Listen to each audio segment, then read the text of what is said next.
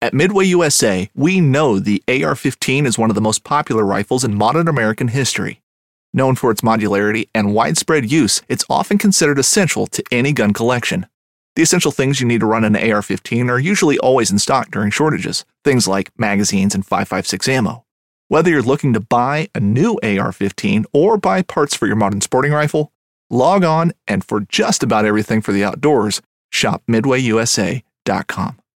Midway USA brand product designers have one straightforward goal: develop high-quality, technically sound products and deliver them to customers at reasonable prices. If you are immersed in the shooting sports industry and pay close attention to every single detail, you know our products are built right and stand up to everyday use. Who has shooting mats and range bag systems to hunting clothing and just about everything for the outdoors? Log on and shop 24/7 with super fast shipping. MidwayUSA.com.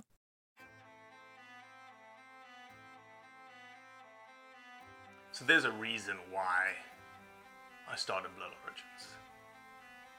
And that reason is simple. Is that I wanted to convey the truth about hunting.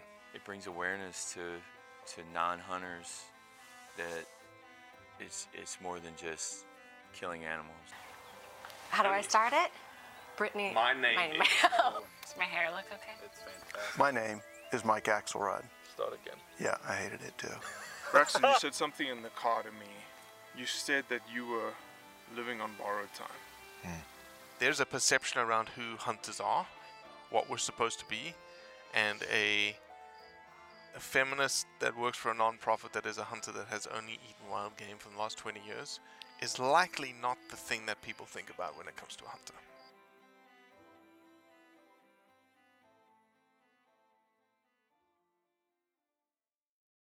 Will Staples. Will Staples is the kind of conversation that I want to have more often on this podcast. He's a screenwriter, he's a producer. He's best known for his work on video games like Call of Duty, Modern Warfare 3. He wrote it. He wrote the television series The Right Stuff. And he's created this novel called Animals, in which it's quasi-fiction, but it really is all about animal trafficking. And so I wanted to have him on because he's just the kind of guy that you want to have a conversation with. He name drops with Ben Affleck and Leonardo DiCaprio and all sorts of guys. But the guy just has a perspective on animal trafficking and what it means for quote-unquote his perspective on hunting that I wanted to explore. Hold on to your seats because it's an incredible conversation. Okay, so typically when we have someone like you, dare I say of your caliber, on the podcast, I like to ask the question, do you hunt? And I actually do not know the answer to this question, Will. So, do you hunt, Will? I do not hunt. When I was a kid, I went along on a few quail hunts, but that was my only direct exposure. I shoot a lot, but I don't hunt. Would you consider yourself So we typically classify people as hunters, non-hunters, and anti-hunters. Would you classify yourself as I would characterize myself definitely non-hunter is probably where I'd land. Probably leaning a little bit anti-hunter, but not like, I guess I've been studying the animal issue long enough to know that we're all sort of living in glass houses a little bit with this stuff. It's like, you may be a vegan, but you fly on private planes and you use plastic bottles, and like, there are all the sorts of different distinctions. I guess like, for me, it's just not really an impulse that I have or something I find myself drawn to. But, it's like I have a hamburger, so who am I to, judge somebody, for doing that? So, well, I had a sneaky suspicion that's where you were landing. That's why I had the questions teed up, because you are exactly the kind of person we need to talk to. All right. Exactly the kind of person whose narrative, whose perspective we need to hear from. Because as you just said, we almost live in echo chambers or little glass houses that we just, don't throw rocks at the windows because it's going to break and people are going to find out what we do, Yeah, it was funny. I was actually invited after I wrote the book. Somebody reached out who had loved animals and had been really moved by it and said, I'd love to have you on my vegan podcast. And I was like, I'd love to come on and talk to you guys, but you should just know I'm like, I don't eat a ton of meat, but I'm not a vegan. And they were like, oh, you don't share our values, so we can't really speak with you. And I'm like, well, there's a lot to talk about besides whether I pass a purity test for this thing, And I mean, obviously, like I have a ton of friends who hunt, and I don't like wag my finger at them whenever we hang out or anything like that. Well, isn't that just a symptom of society today that people like, oh no, you're not with us, so I can't speak with you? Yeah. I mean, the tribalism I find to be pretty perilous for modern society. I think it's like, oddly, it's like these news stories about Ukraine. It's sort of like everybody, no matter what side people are on, they're all like, oh, this is like super messed up what's going on over there. And we sort of can all view something like that through the same lens. But so many of these other issues, you just sort of have to pick your team, and that's where you are. I mean, it's like on a plane yesterday and somebody was asking me where I fall in the mask debate. And I was like, whatever the rules are, that's what I do. So if I'm on a plane, I'm wearing one. And if I'm in a store where I don't need to, I don't. But like, it's not like an identity thing for me. Sure. No, it's funny how, you could have similar values. You just, potentially come to the solution in different ways. I've always said that vegans and hunters actually want the same thing. And you are almost back to back in that thing that you want, which is healthy wildlife. Let's just be overly simplistic about it. Yeah. Healthy wildlife. But we just have different tools in how we achieve healthy wildlife. And, we have common values. We just, again, speak different languages and believe different things, but discourse between those two groups is certainly valuable. Yeah, and I think it's very convenient to like draw these sorts of things in absolutes. And, for example, there are certain creatures where the only way for it to be economically viable to preserve their habitats is hunting. It's like, like certain areas of forest elephants, like they're just terrible for tourism. Like people aren't going to travel through the jungle and have a 90% chance of not seeing a forest elephant. So hunting concessions end up providing habitats for forest elephants. And so it's like, I'm an anti-hunting guy, kind of, but I'm also at the same time, like, I don't know, like, do I want to live in a world without forest elephants, or do I want to live in a world where forest elephants are hunted, if those are the only two choices that are realistically being presented to us? But then I'm like, okay, well, if some alien race came down to Earth and was like, we'll keep you guys around, but only if we hunt you guys sometimes, we'll let you have your habitat. I'm like, well, I wouldn't want that either. But then there are all sorts of other ways where we don't necessarily draw a clean comparison between humans and animals. So does that analogy hold or not hold?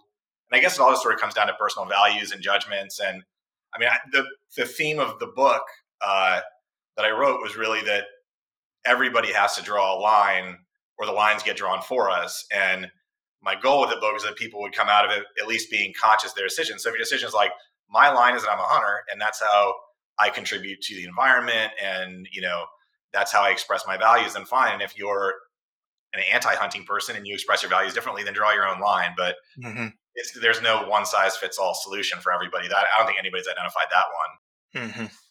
Well, we're 5 minutes in. We haven't even introduced you, which I do a terrible job every time because we just get rolling. Will Staples, welcome to the Blood Origins podcast. Dang, man. Will Staples. Can you introduce yourself to those who may not be familiar with who you are? Yeah. So I'm a writer and producer. I do video games, books, movies, TV. In terms of some of the work I've done in the video game world, wrote Call of Duty Modern Warfare 3, one of the Need for Speed games, some Rainbow Six, things like that. I've created the Right Stuff series at Nat Geo. I've worked on Shooter. I was working on Jack Ryan from 6 to 9 a.m. this morning. Got a few shows in the mix right now, and then work on movies as well. Like was one of the writers on Without Remorse. I've worked on the Mission Impossible franchise, stuff like that. And then I guess the reason we're here today is because I guess a year ago now I wrote a book about animal trafficking, which is one of the largest illicit markets in the world that somehow nobody knows anything about. I mean, the reason for that is that it's not a law enforcement priority. So it's like if you look at the largest illicit markets in the world, you've got drugs, Right. guns, humans, animals. Well, drugs, guns, and humans are things that we invest law enforcement dollars in, so we know how they're trafficked. Yet with animal trafficking, when I was working on that, it's like nobody ever thinks about the fact that like animals are being killed in places like Africa and Southeast Asia and then ending up in markets in the United States and like China. And those are like thousands of miles apart and huge cultural divides as well. Mm-hmm. And so I just investigated that and then had a bunch. But you blended it into fiction, right? It's a fiction book. But yeah, so I was like, yes. But, to our earlier conversation, I was like, if I write a book about animal trafficking as a nonfiction book, I'm selling it to the echo chamber, right? Like, it's like, okay, a bunch of people who care about animals are going to read it and be like, yeah, this is messed up. Like, we got to do something. And, I get all the collectivists, like, congratulating themselves for supporting something they already supported. Whereas I was like, collectivist. Gosh, I've never heard that before. Holy smokes! Hunters could be collectivists too.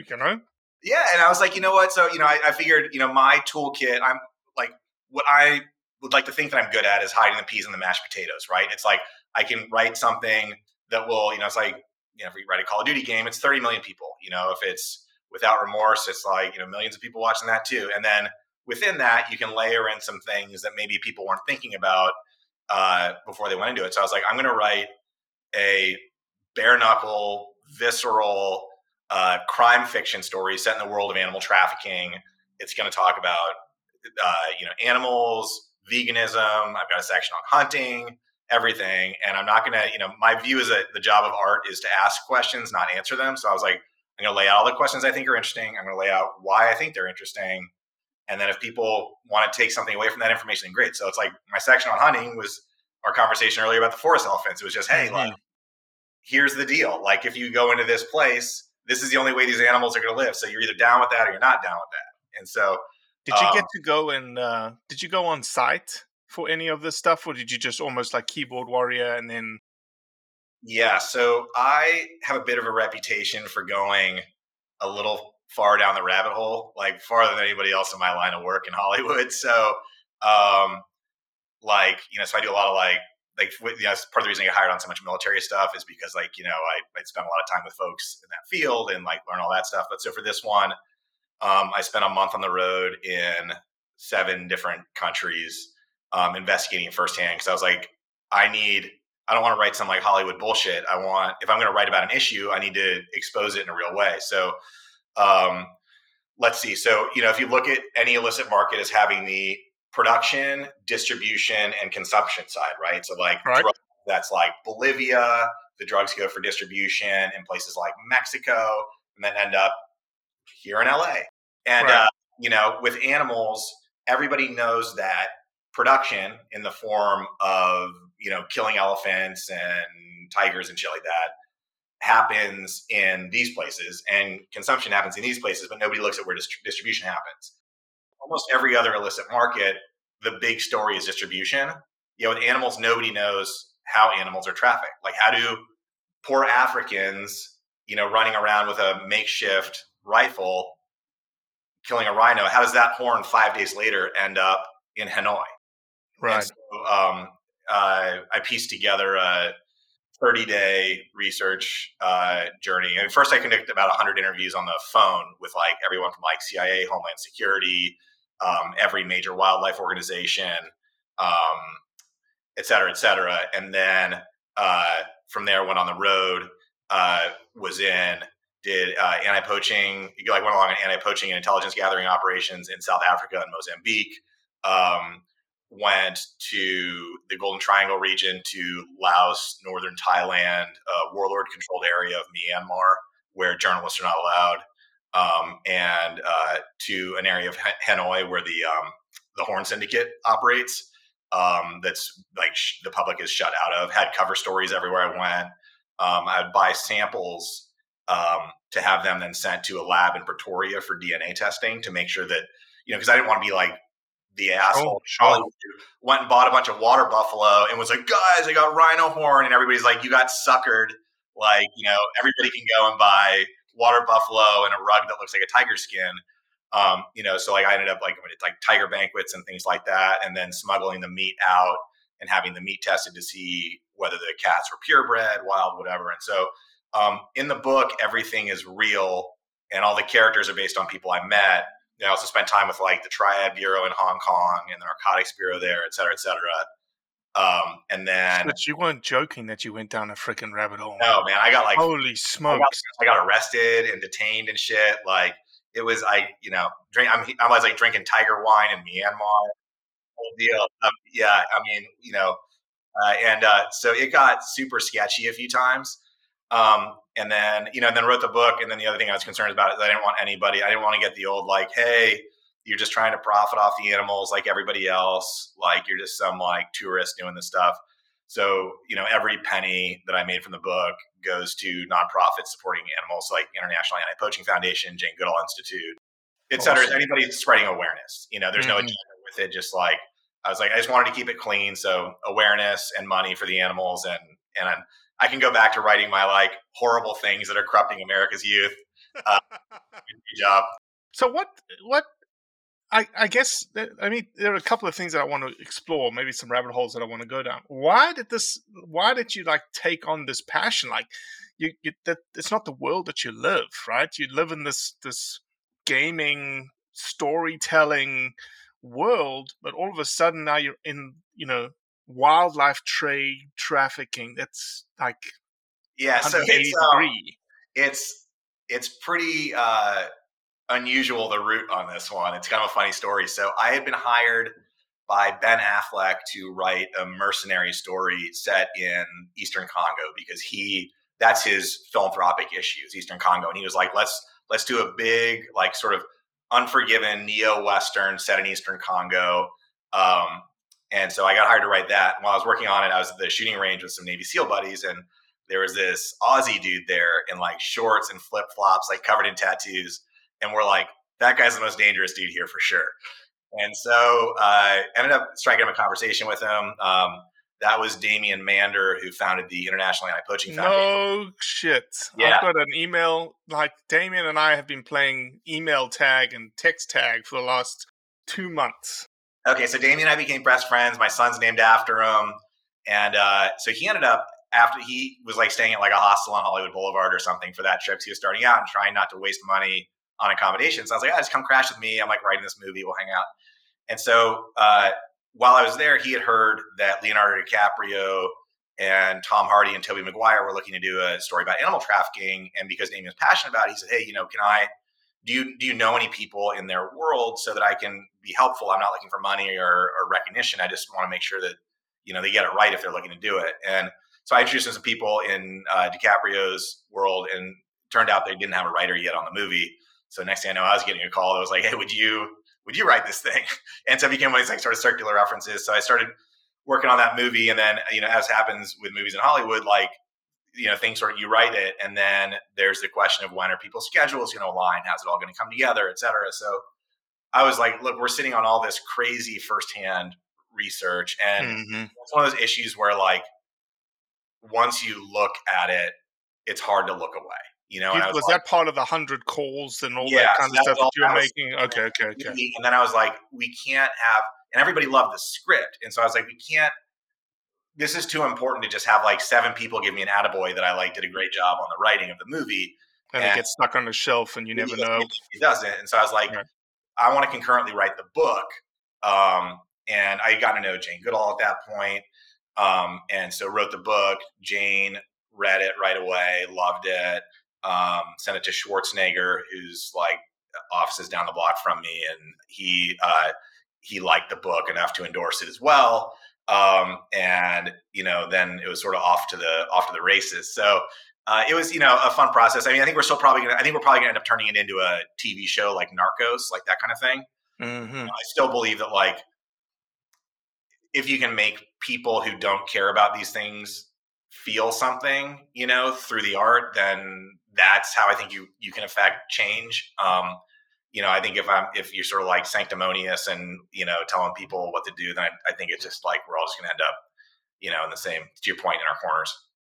In conversations that you've had about the book post you writing it to people that may not be familiar with hunting, let's say this, or trafficking, how often do people cross the two? Like the poaching, trafficking, and hunting. Have you? The reason I say that is I have to constantly define the difference between poaching and hunting. Yeah. Well, I think also there are some, I think the right and the left have some major misconceptions about what is really going on with the issue. So, like, just being totally blunt, I think on the left, the big problem is that everybody's like, this is a cultural difference, that in these cultures, they believe that these things have magical healing powers. Right. And who are we as Westerners to judge that? And it's like, well, it's been outlawed in traditional Chinese medicine for years. It's not part of their culture. And people driving the marketing of these products are organized crime syndicates that are also engaged in human trafficking, amphetamine trafficking, et cetera, et cetera. Like, these are bad mofos. Like, Bao Wei, who's one of the top traffickers, has a casino I went to in Laos in this like little area that's completely contained on an island. It's like going to the place and like Enter the Dragon or something. And it's like you can go and get like a tiger banquet, and there's underage girls, and there's like everything is on the menu, right? And it's catering to triads, right? And similarly in Myanmar, it's like it's being run by, you know, Se Lin, who was the top opium trafficker in the Golden Triangle until the U.S. came in and put pressure on him to shut down his opium operation. So he switched to amphetamines and casinos. And at those casinos, he's also serving and trafficking and pangolins and all these things. And so, you know, it's not a cultural difference. Like, this is about organized crime and like bad people doing bad things. And I think on the right, there's this fantasy that poachers are these like awesome, ruthless, you know, adversaries, you know, running around with a knife in their teeth and an eye patch, you know, and a machine gun, doing all this stuff. And there's this like, you know, everybody's like posting on social media themselves going over in their like Cryptek camo to Africa on their human hunting trip to like deliver like justice to these people. And like, certainly there are some poachers that are like that. Like, you look at like the LRA operating in Uganda and places like that. So yeah, these are like warlords, militias who are out there like killing animals, you know. But what I saw, the poachers I encountered were like the Bolivian farmers growing coca leaves, right? Like, you know, like, go to Bolivia and kill a bunch of farmers to stop the drug war, right? Like, these are people who are just like, I'm growing some stuff, like, I know where it goes. And so these poachers, it's like, you know, you meet these people in Mozambique, and it's like, there's some kid who's 18 and no shoes, Teddy. There are people who've been hunting these animals for 10,000 years. All of a sudden we come in and we say, you're not allowed to hunt these animals anymore, or you're going to go to prison for a minimum of 12 years. But right down the road, there's a Western hunting concession that has a deal with the government, and a Russian billionaire can go and pay $70,000 and kill that same animal that's your birthright and that you would go to jail for killing.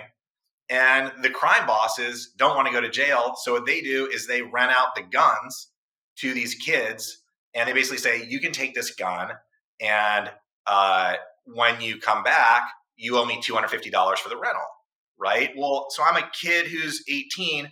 I'm, you know, and I know that there's $10,000 walking around on a rhino in Kruger, a mile away, kilometers, I guess we'd say. And, you know, like, you know, I'm going to go over there, and now I know if I don't get that horn, I'm out $250 to organized crime in my village. I'm like, fucked.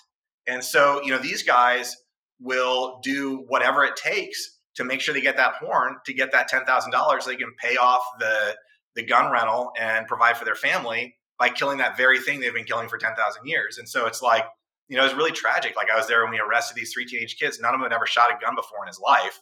And they were all looking at 12 years minimum. And like, we like ended up talking to the village elders, the Induna, and trying to get them to be like, look, like, your kids are in bad shape right now.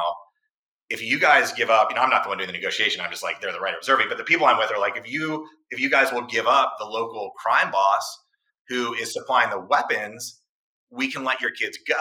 Otherwise, they're each doing 12 years. And so it became this like debate, like the village elders, like, do we roll on the syndicate leader who's like the Robin Hood of our town, Mm-hmm. and let our own sons go to jail.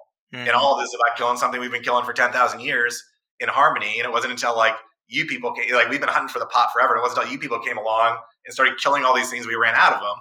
And so, well, the funny thing, it's you bring up a really good point. And did you notice? Because here's my pushback would be this: the birthright to hunt and being able to take animals is one thing.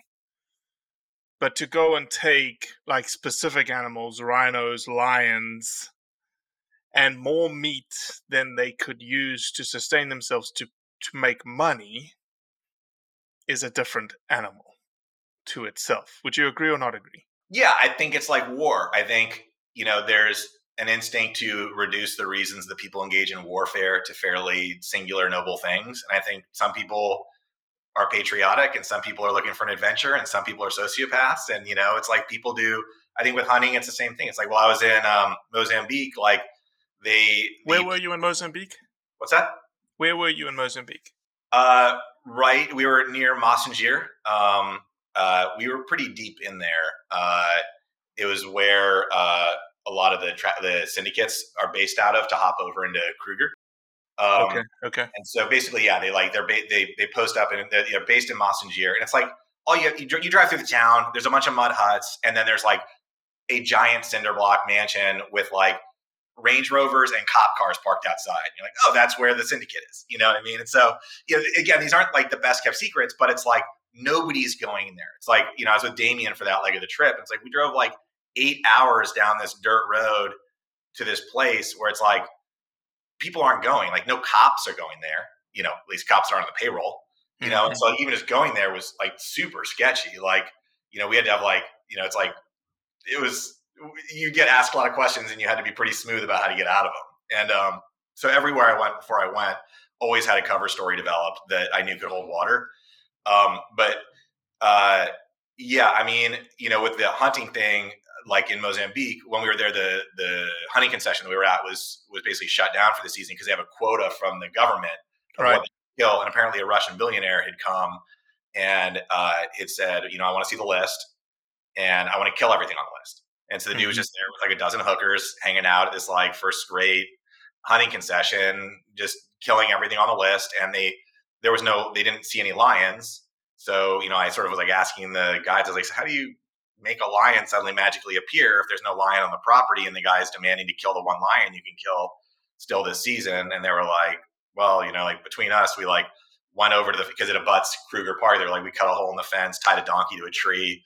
And then the dude hung out with a rifle until a lion wandered over to eat the donkey, and then he killed it. And then we were done for the season. And then you're like, I think I'm definitely against that kind of hunting where you're like, and I think a lot of people listening to this would be like, holy smokes, man, that's not the hunting we like to do. That's not the hunting that is. Yeah. Unfortunately, that's the bad apple that gives us all a bad name. Unfortunately. Yeah, and I think it's like, I do a lot of stuff in Alaska, and I'm working with an Inuit tribe on a project right now, and it's like, obviously they subsist exclusively off like, seal and things like that, and that's just, the deal, like you eat moose and everything, and so, there's so many faces to hunting, and, at least in my opinion, you're the expert, but like, it seems like among them, you have people who are hunting for the pot, people who are hunting to feel big, people who are hunting to feel some connection to nature. It's like there's so many faces to it, and like, anyways. No, you're right. There's and it's almost in any industry. You have the bad apples, you have the machismo kind of people, the people who want to do it for the right reasons, the people that are doing it for adventure, and it's difficult, especially in hunting, especially when it involves killing something. For the people that are doing it for the right reasons, for the people who understand the benefits and the consequences of the action, to defend an individual like what you've just said, who cuts a hole in the fence, ties something so that they can just come and shoot it. You know, it's very difficult for us. It's almost like at that point you almost have to divorce yourself, which is difficult here, especially from a societal perspective. And a social value perspective, you have to divorce yourself away from the motivation of the individual. because I don't know this concession, but I can only assume that they had anti-poaching in the concession. That, they had animals that they were trying to protect. They were trying to increase their population because it's an economic asset. This Russian billionaire paid a lot of money that was funneled right back into the benefits and the consequences of wildlife conservation of the area.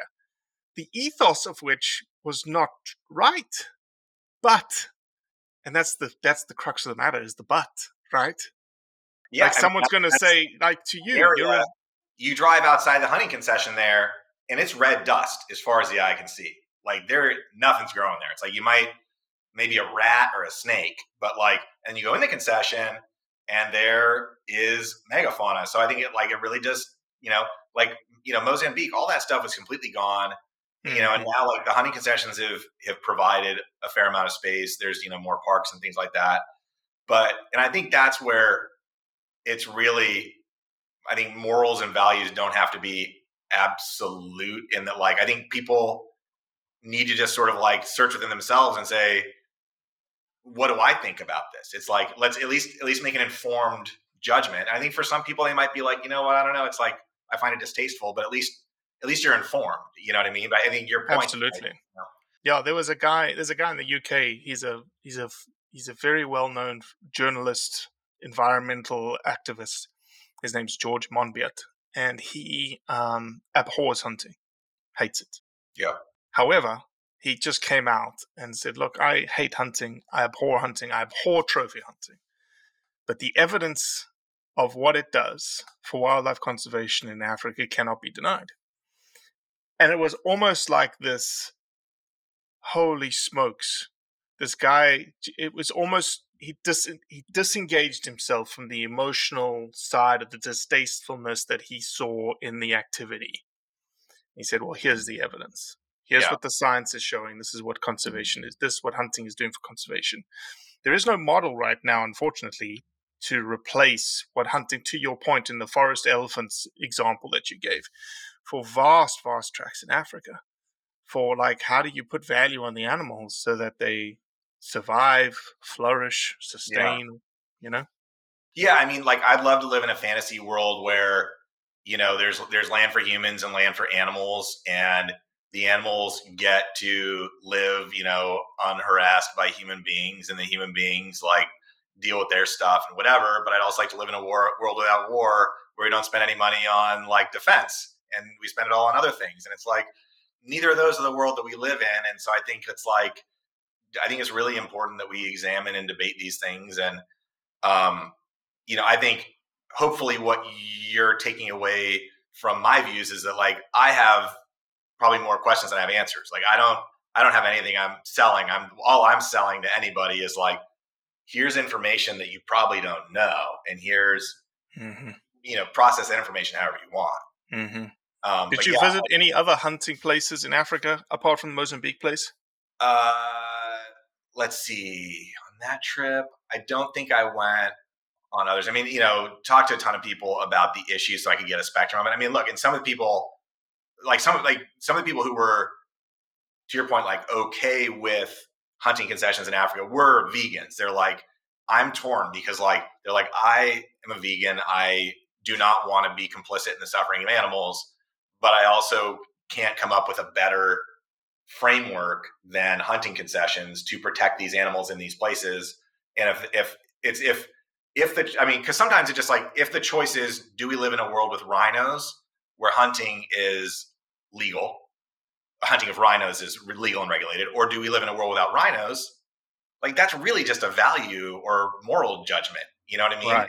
I don't mean that in a way that is directing one answer to the other. Some people might be absolutists and be I'd rather not live in a world where I'd rather not have them around to be killed. And then a lot of people would be I'd rather have them around and whatever. So, that's separate from the fact, I think my issue personally with hunting is the benefit I derive from the killing of an animal, in my opinion, does not outweigh that individual animal suffering.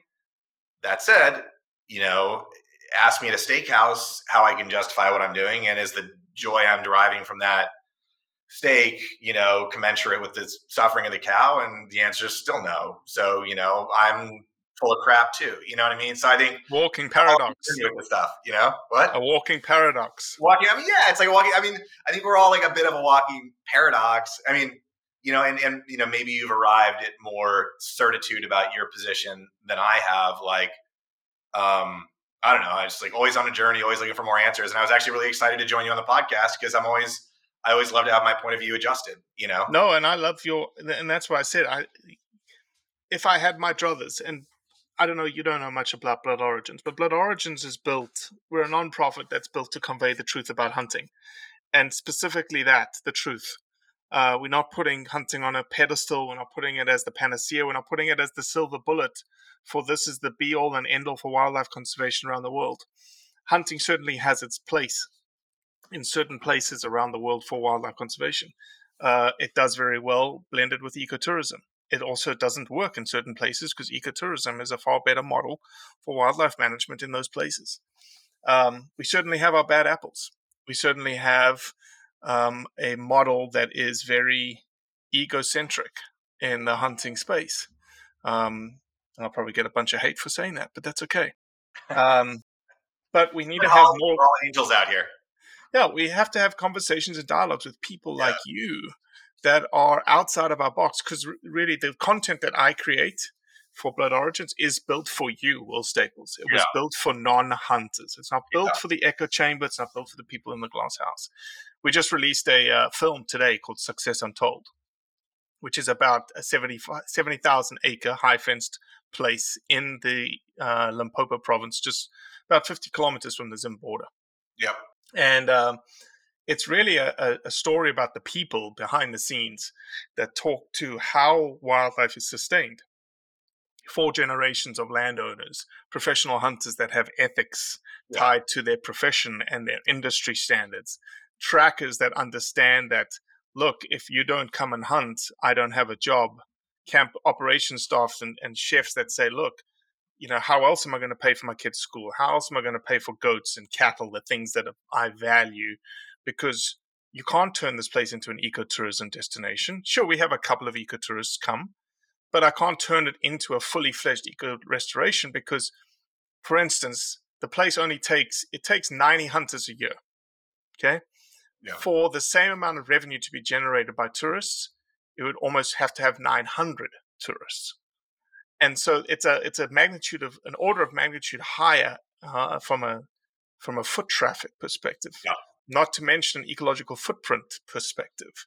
And it's an incredible system. It's got endangered species on it that they don't hunt, rhinos specifically on the property that they don't hunt, but they have to dehorn them because then they're not valued any longer, but they still have to do anti-poaching around them.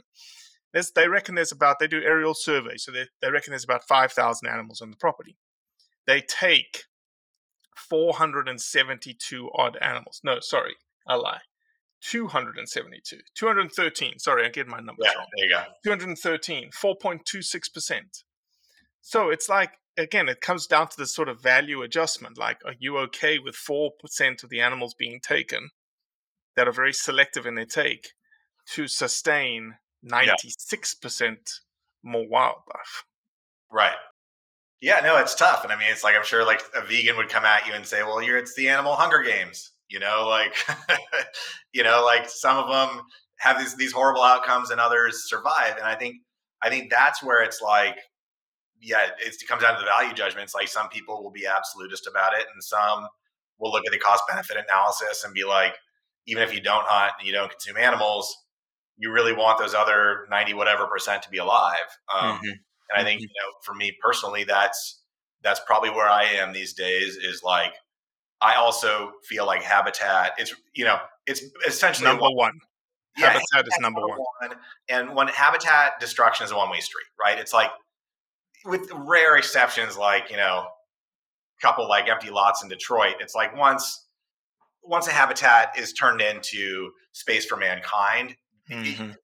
And so, we're not going to live in a world without tigers because, a tiger was killed at a tiger farm. We're going to live in a world without tigers because there's no habitats for them, And so yeah, I mean, I think anything that we can do to stop the bleeding with habitat stuff. I mean, it's like where the animal and drug analogy breaks down for organized crime is that like we're not like in a world where we're running out of cocaine. It's like these animals are That's so true. So true. Holy smokes. it's like you got this thing where it's like they're going to be gone. And so I think we just have to look at it differently. Like with drugs, you fight it on the demand side. You try and, like have campaigns to help people who are, having trouble with, drugs and things like that. Whereas, if you fight the animal thing on the demand side, you'll be screaming into the wind long after the animals are all gone. And so it's like, I think we're just in desperate, hard decision triage mode when it comes to protecting wildlife. It's, yes, we need anti-poaching ops. Yes, we need to set aside land, by hook or by crook. And then the other thing that nobody's doing that drives me fucking crazy is that nobody's going after the syndicates because, these syndicates are politically connected and our trade interests in these regions outweigh our interest in protecting animals. Mm-hmm. Right. So it's like, the U.S. government doesn't want to like get kicked out of, the Golden Triangle, and totally hand over the area to the Chinese. So in exchange, we just ignore the fact that there's like tiger and bear farming and all sorts of other horrible shit going on there. And it's like, however inhumane you think the Western version of hunting is, you go to like Southeast Asian and Asian like animal operations and you're like, oh yeah, this is why SARS and COVID came from here. Mm-hmm. Like, it's insane. It's like when I was served, so like I went to the King's Roman Casino in Laos, the one run by Jiao Wei. And when I was there, it's like there's a tiger zoo across the street from the casino with like 70 or 80 tigers. They've got like speed breeding pens, the whole thing. It's like it's very nakedly a tiger farm. And then across the street there's tiger wine for sale, etc. And if you sort of like scratch a little below the surface, ask around, maybe have a local fixer hook you up, have a good cover story, you can end up inside the tiger banquet. And so we went to... What's tiger wine? So there's various faces to tiger wine. Like there's like tiger dick wine where they like take a tiger penis and like float it in rice wine, and then okay. But if you go into like the hearts of darkness for the animal trafficking world, and there's all these like high-end restaurants, and they say the way the restaurants tend to be set up is on the street out front, there'll be a line of like cages, like bears, monkeys, pangolins, you name it. And you purchase the thing that is then brought in and killed. So you watch the killing happen so that you're making sure that you're not getting chicken, right? Mm-hmm. Mm-hmm. And in the center of these restaurants, frequently there is like a giant fish tank filled with rice wine, and floating in the fish tank is a tiger carcass. And on the end of the fish tank is a spigot. And so you get given a glass and you all go up and you pour off the spigot. And you did this. Oh yeah, I've got video, pictures, the whole thing. And some of them are more sanitary looking, like ones where it's like a tiger skeleton that's kind of laid out in the tiger wine you go. And others like are just a decomposing, like 2-year-old turning into slurry. How did you not get like barley guts the entire time? I mean, I was undercover, man. Like I was like in an area doing a deal for a rhino horn sample. No, I mean drinking the wine and not getting like freaking Jippo guts like the entire to the toilet the entire time. It's super high octane hooch, right? It's like probably 50%, right? And it's like, it just tastes like Everclear or something. It tastes like shit, and like they do it high octane, but you're supposed to be getting the magical powers of the tiger and stuff like that. It's just gross. But but you're in an area where you're doing a deal for a sample of rhino horn. You're trying to maintain your cover story about why you're buying this sample and who you represent and things like that. And then you're being offered tiger wine, and it's like, you do not want to end up on the, all of a sudden smelling like some journalist. Mm-hmm.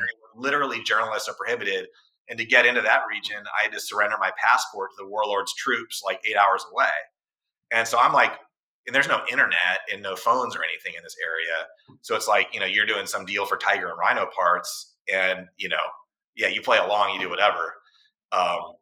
Yeah, so it's pretty hectic when you get into that area. I'm not sure where we started this question, but no, it's fascinating, dude. It's I'll tell you what, I've got your next story.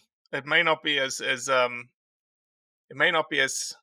like hectic tiger wine stuff, but we've had a couple of conversations with guys out of India in terms of the human wildlife conflict and tigers and leopards occurring in India. Man-eating leopards. And, oh, wow. Jeez.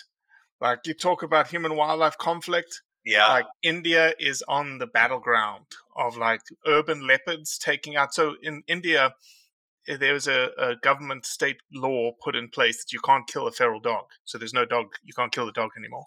And cattle can't be killed either. So you've got all this prey space. You've got this prey base that is, like, exploding. Oh, wow. And you got this predator base that is exploding as well. And there are videos. Like, I get sent videos every 2 or 3 days of leopards. Like, and I send them to leopard experts down in South Africa saying, look at this leopard. They're like, that's the biggest leopard I've ever seen. Wow. Yeah, I mean, that's the thing is, like, it's very easy, you know, when you're sitting, you know, in your house in LA or whatever, to be like, you know, every life is sacred. And then if you're some like Indian who's like, you know, kid's about to get eaten by a leopard, like, that's just a different, you know, thing. And it's like, you know, it's like, I've talked to vegan anti-poaching guys a lot, and to a man, every single one is like, if an animal attacks me, I will kill it. Mm-hmm. Like, you know, I've got shit to do. I've got a life of conservation ahead of me. Like, I don't want to hurt animals, but I'm not like an idiot, you know? Yeah, but think about it like this, right? India probably is one of the poorest countries in the world. And imagine identifying a man-eating leopard. Just throwing this out here. Identifying a man-eating leopard. That leopard would probably fetch $300,000. Yeah. For a hunter to come in and take it out. Yeah. $300,000 US to go into an economy that has nothing. Yeah, I mean, that's the thing, is like, they're super valuable. I mean, I think, you know, in a perfect world, I think we would shut down the syndicates that are doing this. Mm-hmm. Mm-hmm. And I think if there's one thing I've just been trying desperately to impress upon people, and I feel a little bit like Chicken Little with it, is that, like, it's actually doable, because the syndicates that are trafficking animals are also trafficking drugs and women and running casinos. And running casinos and trafficking drugs and trafficking women is extraordinarily profitable, and animals are just the icing on the cake. So if you went into Laos and you went to Laotian government, you're like, hey, you guys are harboring this dude Zhao Wei. He's like public enemy number 1 in Laos. Keep letting him do all his other stuff, but shut down this animal shit, will you? And they went to Zhao Wei and they said that. He'd be like, animals? What animals? Like, you know, the tiger zoo would be shut down immediately, because it's probably 2% of his business. And, you know, Ceylon and Myanmar and all these guys, like, these cartels, their core business is not animals. And maybe even maybe a little bit more the Vietnamese. But, you know, if the Vietnamese government came down hard on them, or like, look, just for right now, shut down this one component to your business, you know, it'd be like telling Pablo Escobar to get rid of his menagerie or something. It's like, the dude's not going to draw a line in the sand over that. Mm-hmm. And so I think that for me, I wish there was more will to pressure. I think it's got to come top down. I don't think this is something where, you know, you have a bunch of candlelight vigils at schools to get rid of, like, you know, tiger trafficking and stuff. Like, I think it's like you shut down the people who are doing it. Mm-hmm. There's only a few major players is the nice thing too, right? Like, and, you know, the militaries in these countries are often complicit. Oh yeah, that was where the tiger thing was going. Was that when we had the tiger banquet in Laos, there was that whole tiger zoo, and so we assumed that our tigers were from the zoo across the street, and we go, and, you know, the chef is showing us the tiger in the freezer that he's going to be serving us, and he goes, this tiger is a wild caught tiger that you're going to be eating this evening. And I look at its teeth, and its teeth are like gleaming white, which is just like, if you do any research, you're like, okay, like, wild tigers have chipped teeth. Tigers that eat chicken all day have clean teeth. So I'm like, okay, this is clearly a farm tiger. So then we ask our waitress, we're like, where do these tigers, where this tiger that we're being served come from? And she goes, oh, there were 4 Laotian like military helicopters that brought these tigers, and as soon as they came, the tigers had some like withering disease and got like smaller and smaller and smaller until they fell over and died, and that's what you're being served. It's like, yeah, okay, cool. And so I mean I wasn't there to actually eat the tiger. We were there to smuggle out the samples. So we ended up getting the samples, but it was, you're like, oh, like, yeah, this is, people are like, looking at things like COVID and things like that. It's like, who knows where each individual disease comes from. But if you're in an area where you're treating animals like that and they're all dying these horrible deaths, and then you're serving them to people, it seems like a bad idea. Yeah. Man, it's I had no idea. I'll say this, at the beginning of this conversation, I had no idea that this is the rabbit hole that we were going to run down. And I loved it. I absolutely loved it. Let me ask this, because I think I know the answer to this, given what you've just said already. I'll ask this as the last question. Before you started this, did you have a perspective on hunting? And after this, do you have a different perspective on hunting, or is it the same? The podcast, or the whole animal journey? Just everything. Okay, yeah. Generally. Before I went into it, I didn't have a perspective. I was like, it was something that people around me did when I was little, but it's not something that's in my life now. Like golf, right? I grew up, like, played some golf. Dad played golf. Now it's like I don't play golf, so I don't really think about it. I think as a result of the research and going down the rabbit hole and talking to so many people and doing so much firsthand stuff, it forced me to have a bunch of sort of, it definitely solidified new opinions, but also a lot of questions, and so I have a perspective on it now. And I think I now know, it's a weird way to put it, but I know what I don't know. You know what I mean? Like, I know what my questions are and where I have to make my own value judgments, and where I have to choose whether I'm going to live those values or conveniently just be selfish. And I think which is to the meat example you kept referring to. Yeah, I mean, like, just being honest, like, I can't really come up with a sound argument for why I should eat meat. Like, it's probably better for society if nobody ate meat. Like, but I eat meat, and so, I mean, again, like, I'm not trying to like... it's exactly what I expected your answer to be. Yeah, and like, so, yeah, I mean, I guess... I actually didn't want you to have this glorified, like, I had this negative perspective, and now because of what I did, I have this amazing perspective. That would have been great, but knowing who you are and what you've just expressed, is like, there's a grayness to it. Oh yeah, and if I was like, oh, you kill animals, you're like, you have plastic bottles, you eat steaks, you do all this stuff, and it's like, no matter who you are, there's nobody passes the ultimate purity test. And I just think it's like, when people give like celebrities a hard time about flying in a private jet while they're, fighting climate change, it's like, that doesn't get anybody anywhere. Like, the celebrity's using their platform for good, and yes, they're being a little hypocritical, but it doesn't undermine the argument. And, a hunter kills an animal, but they're trying to protect a lot of, habitat. Like, you might disagree with the individual act of the killing of the animal, but I don't know. I mean, no, 100%. Ideally, we're all sort of like, the compass is pointing in the right direction or whatever. It's like, we're generally trying to take a step back, is what you're saying. Yeah, look at the situation, take a couple of steps back, and just look at it from a broad lens. Yeah, absolutely, and listen to each other. Why I was excited to come on with you today is, clearly this is something that you're really passionate about, and I obviously from this conversation don't share that like passion for hunting, but I respect where you're coming from, and and it's not like I'm sitting here, shooting down your arguments like clay pigeons or anything. No, it was awesome. That's and if you did, and if you wanted to, maybe we could do that the next podcast. I don't have any ammunition, man. I only got the research I did.